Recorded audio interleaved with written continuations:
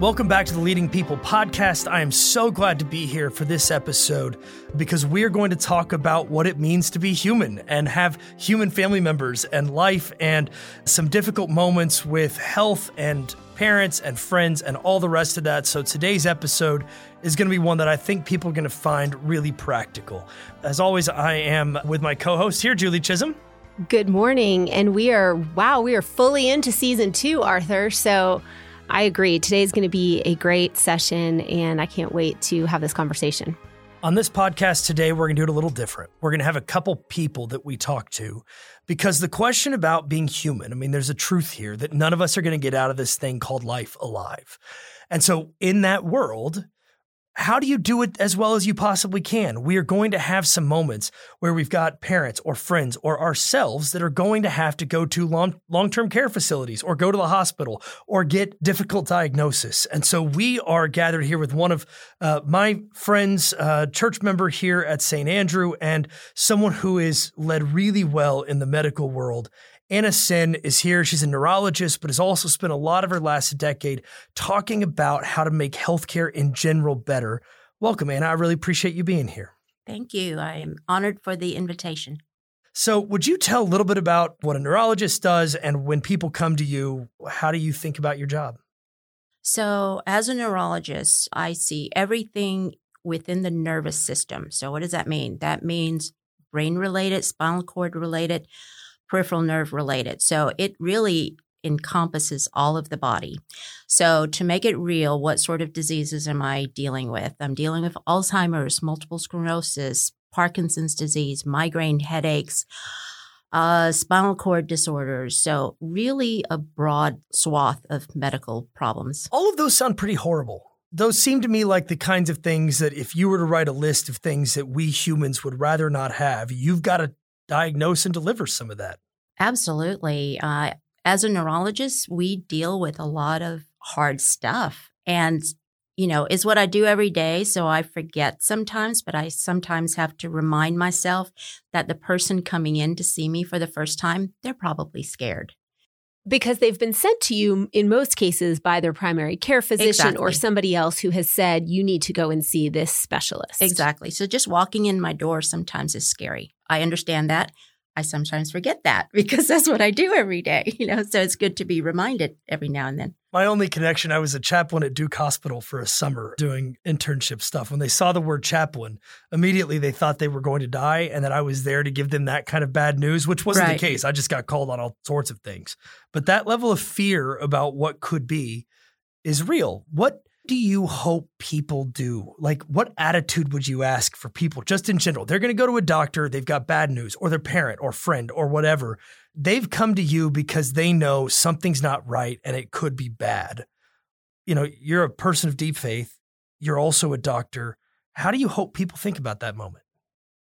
I think one of the first things to request would be talk about your fear openly with the doctor that you're seeing.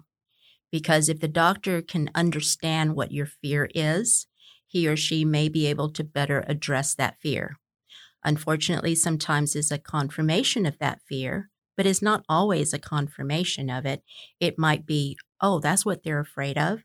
And so I need to address that head on instead of thinking through what I think I'm supposed to be addressing, which are not necessarily synonymous. And when you have to deliver a tough diagnosis to somebody, how do you do that? Part of it, right, I would imagine is an education process around helping people to understand what it is that you are diagnosing them, because all of those things that you mentioned are relatively complicated diseases and sicknesses, illnesses. How do you go about doing that? And really, how does your faith enter into delivering that news? Well, I've been thinking this week, actually, that if you want to talk about long-term planning and almost delayed gratification and things like that, there's nothing more than being a Christian to kind of think long-term, right? So part of how I deliver news, if it's not necessarily good, is I think in terms of short-term ramifications as well as long-term. So I don't know if that's kind of what you're asking me. No, exactly. I think that's actually really helpful. So you are sharing, hey, this is the diagnosis. Here's a little bit about what that means. And in the short term, what it could mean for you. And then in the long term, the types of things that we could be dealing with. I even like the framing of Christianity as kind of short-term difficulty with some long-term delayed gratification. Like heaven's a really delayed gratification conversation. Right. I mean, these are intimately related to a diagnosis, say. Right. So sharing of the fear typically is more of a long-term fear. You're afraid of what the outcome is going to be at the end. So if I'm giving a bad diagnosis, I try to segment it into short-term, mid-term, and long-term. Usually, if it's a bad diagnosis, you're dealing with a lot of short-term. So I try to give more detail about the short-term up front. But then if I understood the fear, then I can better address the long-term, even as I'm discussing the short-term. I don't know if that makes sense. So I give the minute details of this is what you need to do next. That's the short-term. And then I give voice to this is the long-term of what we're trying to impact by you doing the short-term today. But I won't go into big details on the long-term because usually the person is assimilating and they're trying to figure out, what am I supposed to do next? How am I going to handle this? But then understanding what the long-term goals for that patient is really key to have a good journey. You know, all journeys do not end well. We all know that. But the journey does matter and it does count, whether it's a good outcome or a bad outcome. You've seen so many patients. I mean, I know that is after 25 years. Have you had any like special moments that you can remember with a certain patient who maybe you prayed with in your office or who struck you as somebody who you know was full of faith in this moment? I'm interested if you have any of those that stick out in your mind.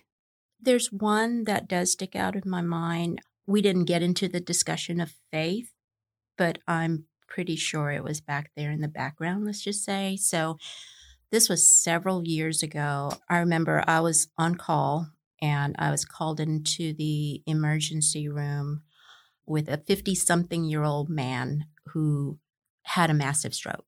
He wasn't that old, like I said, kind of early to mid-50s, and this was totally unexpected. And I just remember this is what strikes me when I talk about the journey. You know, he didn't do well. He did very poorly. He, in fact, passed away within 24 hours of me meeting him. But I remember to this day his daughter coming out to speak to me after he passed, and she was at that point in medical school herself. And she just came out and thanked me. And I remember that very profoundly because why would you thank the doctor that couldn't save your dad's life? She came out, thanked me, and just said, thank you for your compassion. Thank you for the way that you talked us through this process. I will always remember that and cherish that because you helped us through this really difficult period of our lives. So that's just a story I remember. And that's been probably about 20 years ago that happened. Well, and I really appreciate you being a part of this. That story is a perfect kind of encapsulation of what we're trying to do on this podcast today, is because you've got to match up. I mean, not just the medical world needs to talk to itself better, but you can't just talk about the medical world without talking about where the people live once they have a stroke. We don't talk about the pastors that are going to be doing that process because you've got family members involved in this. You've got loved ones, spouses, parents, friends. It's an entire community that if we were to do this all better, you would have pastors, facilities of where people go after they have a stroke, hospitals, doctors, primary care physicians, caring actually about the entirety of a person, which includes their loved ones and everyone else. I guess before we go, I want to ask you a question that we've asked every person who's been on here, which is, how do you want to be remembered? This is one of those pieces, and you kind of talk about it with that young woman coming in and saying, thank you for how you cared for my father.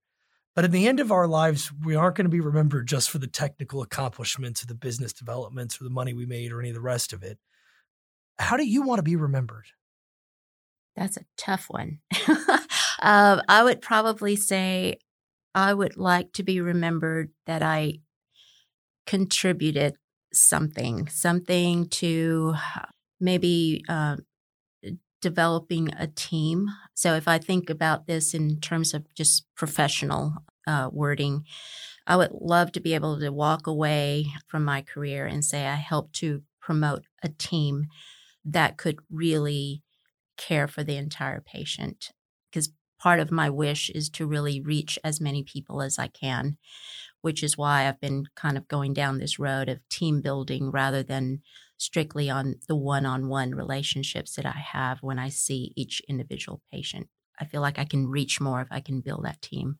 Well, there's transformation there. And I don't think you get to a level of transformation and commitment to betterment without a 25-year career seeing so many patients and making a difference in so many lives. So I think it's an extraordinary thing to want to be known for. And I have no doubt that you will get there in your journey forward. So thank you so much for the conversation today.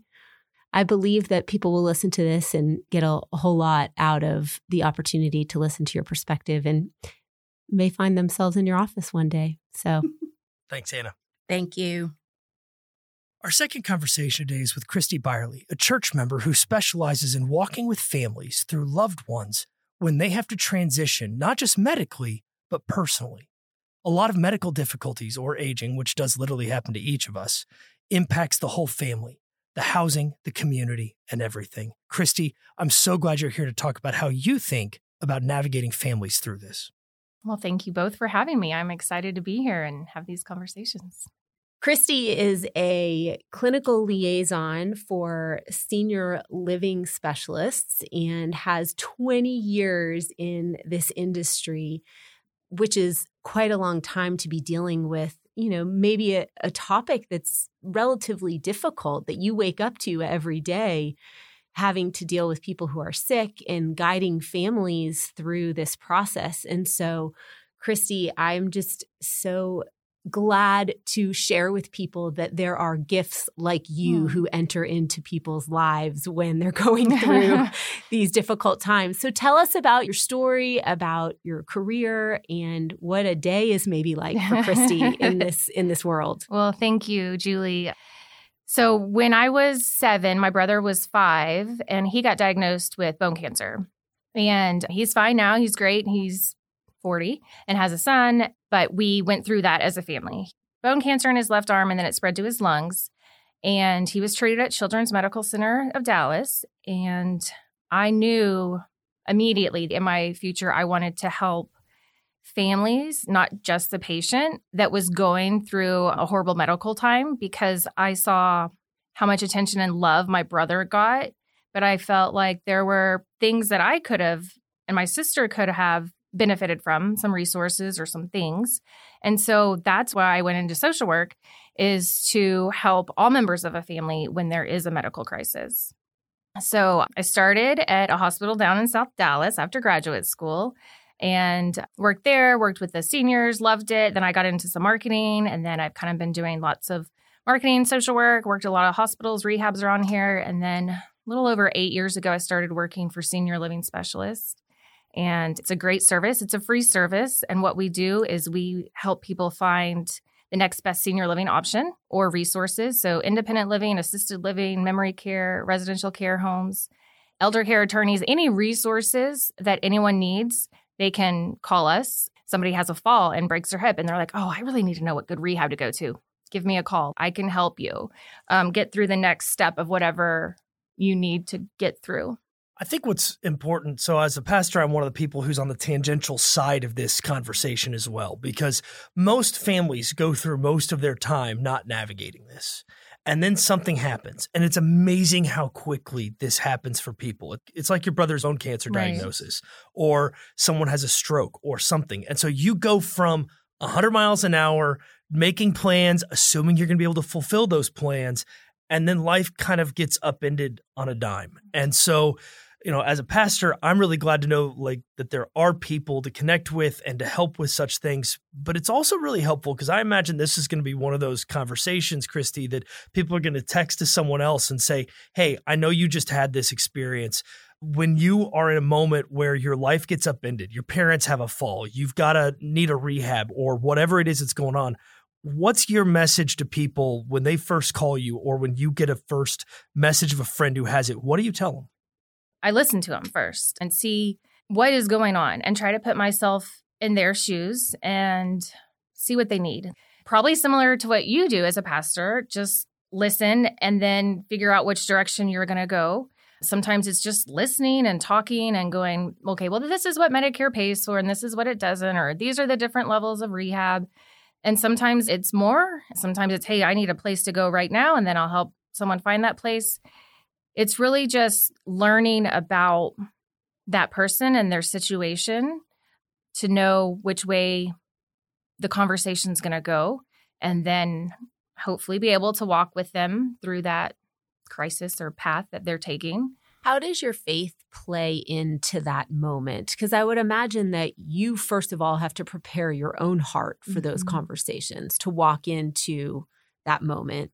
And then obviously, there's a tremendous opportunity for ministry and just for setting the tone for that moment within that family's life. It is.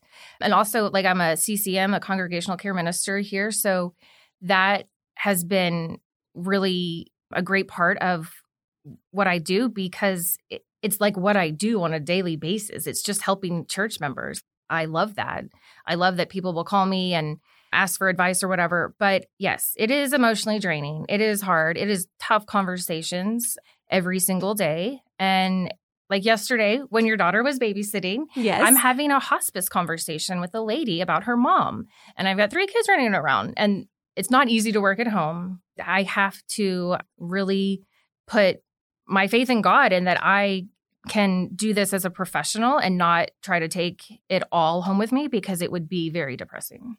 You're going through a little bit of this in your own life right now where your own grandparents are, at a point where they need to make the same decision. And here you are like an expert at this. And yet in your own family, this is going on. What is that like? I've had to use my boss, his name's Paul Markowitz, to talk a lot with my mom because it's totally easier to hear it from somebody else than your own family. It doesn't matter what it is, right? Like even if you're telling your daughter something, she's going to take it better from a friend. When people are in the hospital and are like, Mom, we've got to move you to assisted living. Let's get the doctors and the therapists to tell your mom that, not coming from the family.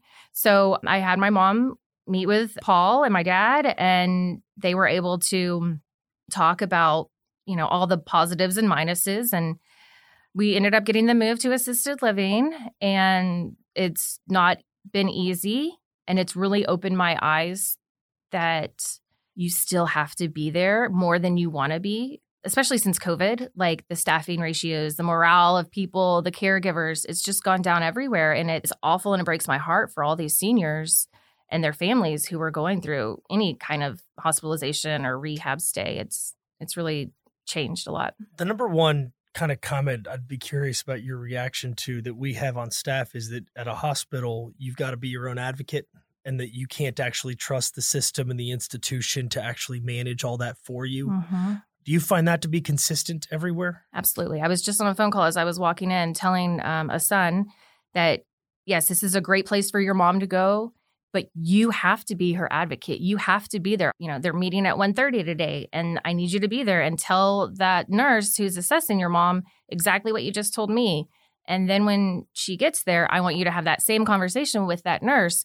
And if you can, somebody be up there every single day. It doesn't have to be all day, but they don't have a voice all the time, and they're not listened to. You can't outsource being their kid or being their friend or being the person who's there with them. Right.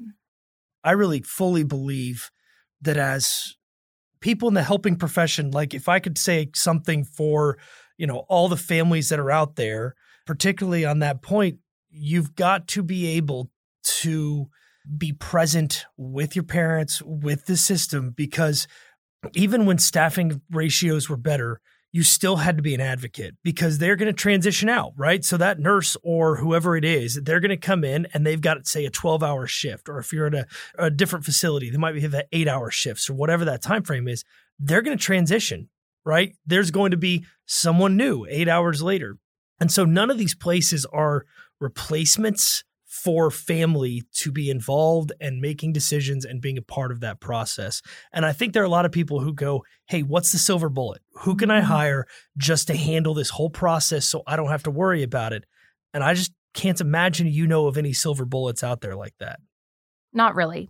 If somebody is out of state and not able to be up at the hospital at all, there are some like care managers out there that can do that, but it's not a replacement for a family member or even a friend. I mean, a family member is better as much as possible, but that doesn't always happen, unfortunately. One of the conversations I often have is with people who are, say, in their 40s or 50s, and their parents get to 70 to 90. There's a huge decline. Like you can see in 70-year-olds to 90-year-olds, somewhere in there, there's going to be a significant decline in capability, et cetera. You have a lot of families who are debating whether or not their parents, grandparents, et cetera, ought to go to assisted living. Do you have any rules of thumb for how they ought to think about that and kind of categories that they need to think about to have clarity? Like Julie said earlier, everyone's confused. And when it's about your own personal family, it's very hard to get any kind of clarity. Do you have any kind of general rules of thumb that you think are helpful for people when they're having those conversations as a family?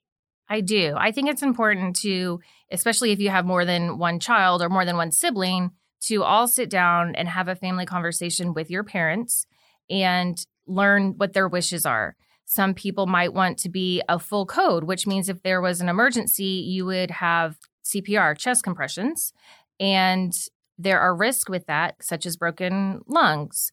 Or you might want to be a do not resuscitate, which is a DNR, which means if I'm going to pass, I want to pass in peace. And there's other parts to that too. But I think it's good to know what your parents' wishes are.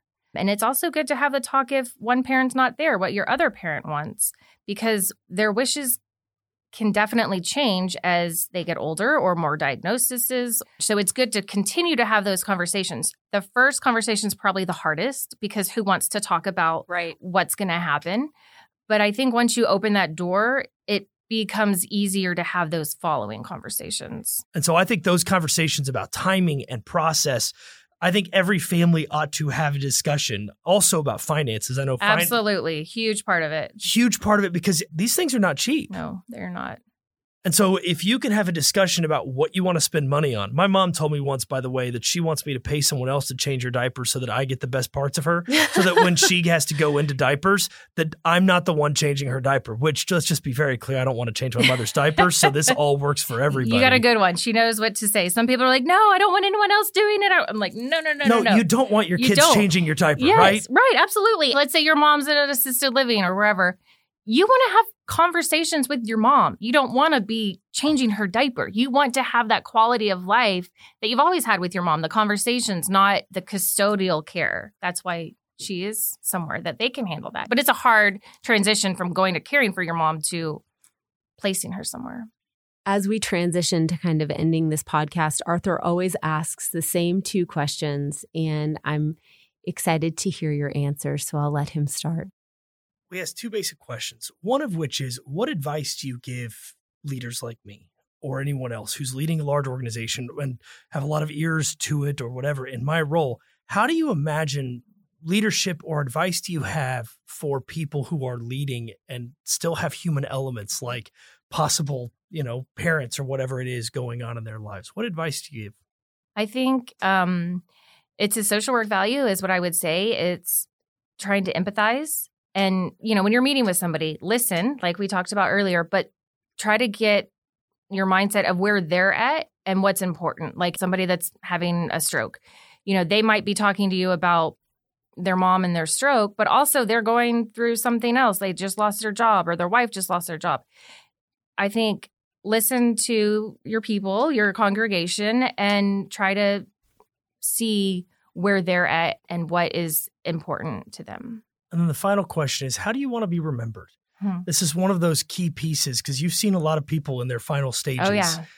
And mostly they don't talk about career or job or success or any of the rest of that. It's about values. It's about family. It's about other things like that. So how do you want to be remembered after having seen so many people get to that point in their life?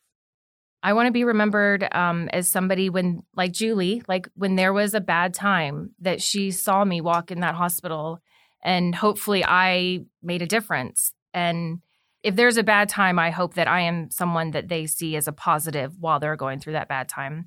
And of course, that I'm a hard worker and do everything that I can for my kids and just my faith. Well, being a model of strength is one of the things that has really come through for me in this podcast watching you. And I think that there will be people who will realize that they might need a model of strength in the midst of their difficult time with their family. So I think you've given a ton of really good advice. And I know that this podcast is going to be used in many different ways. So thanks so much, Christy, for being here. So glad to have you. Just to recap a little bit, because I think the key points of this are really important. Prepare. Have conversations with your family members.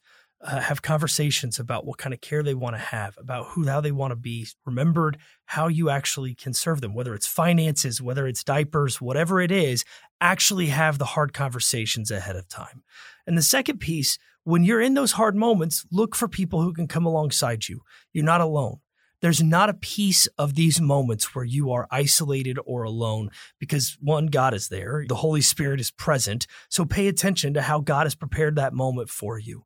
And then the final piece is, in the end, everything's going to be okay. And when you see these moments in the hospital, you see these moments approaching death, with faith in God, with faith that this is actually not the end, that God can do something in these moments, you actually can have peace and joy and hope. And these don't have to be scary places, but rather places of grief, yeah, but also hope and peace and comfort where, like you say, Christy, when you're in those moments, there are people who are going to walk through the door and there are going to be good moments. And in the end, we believe that even death is not the end of things. So thanks, Christy, for being a part of this. Thank you for your ministry here at St. Andrew and in your day-to-day job. It's our privilege to be able to walk through people. So one final note, get to a church before something bad happens. Thank Absolutely. you. And appreciate you coming in. Thank you for having me.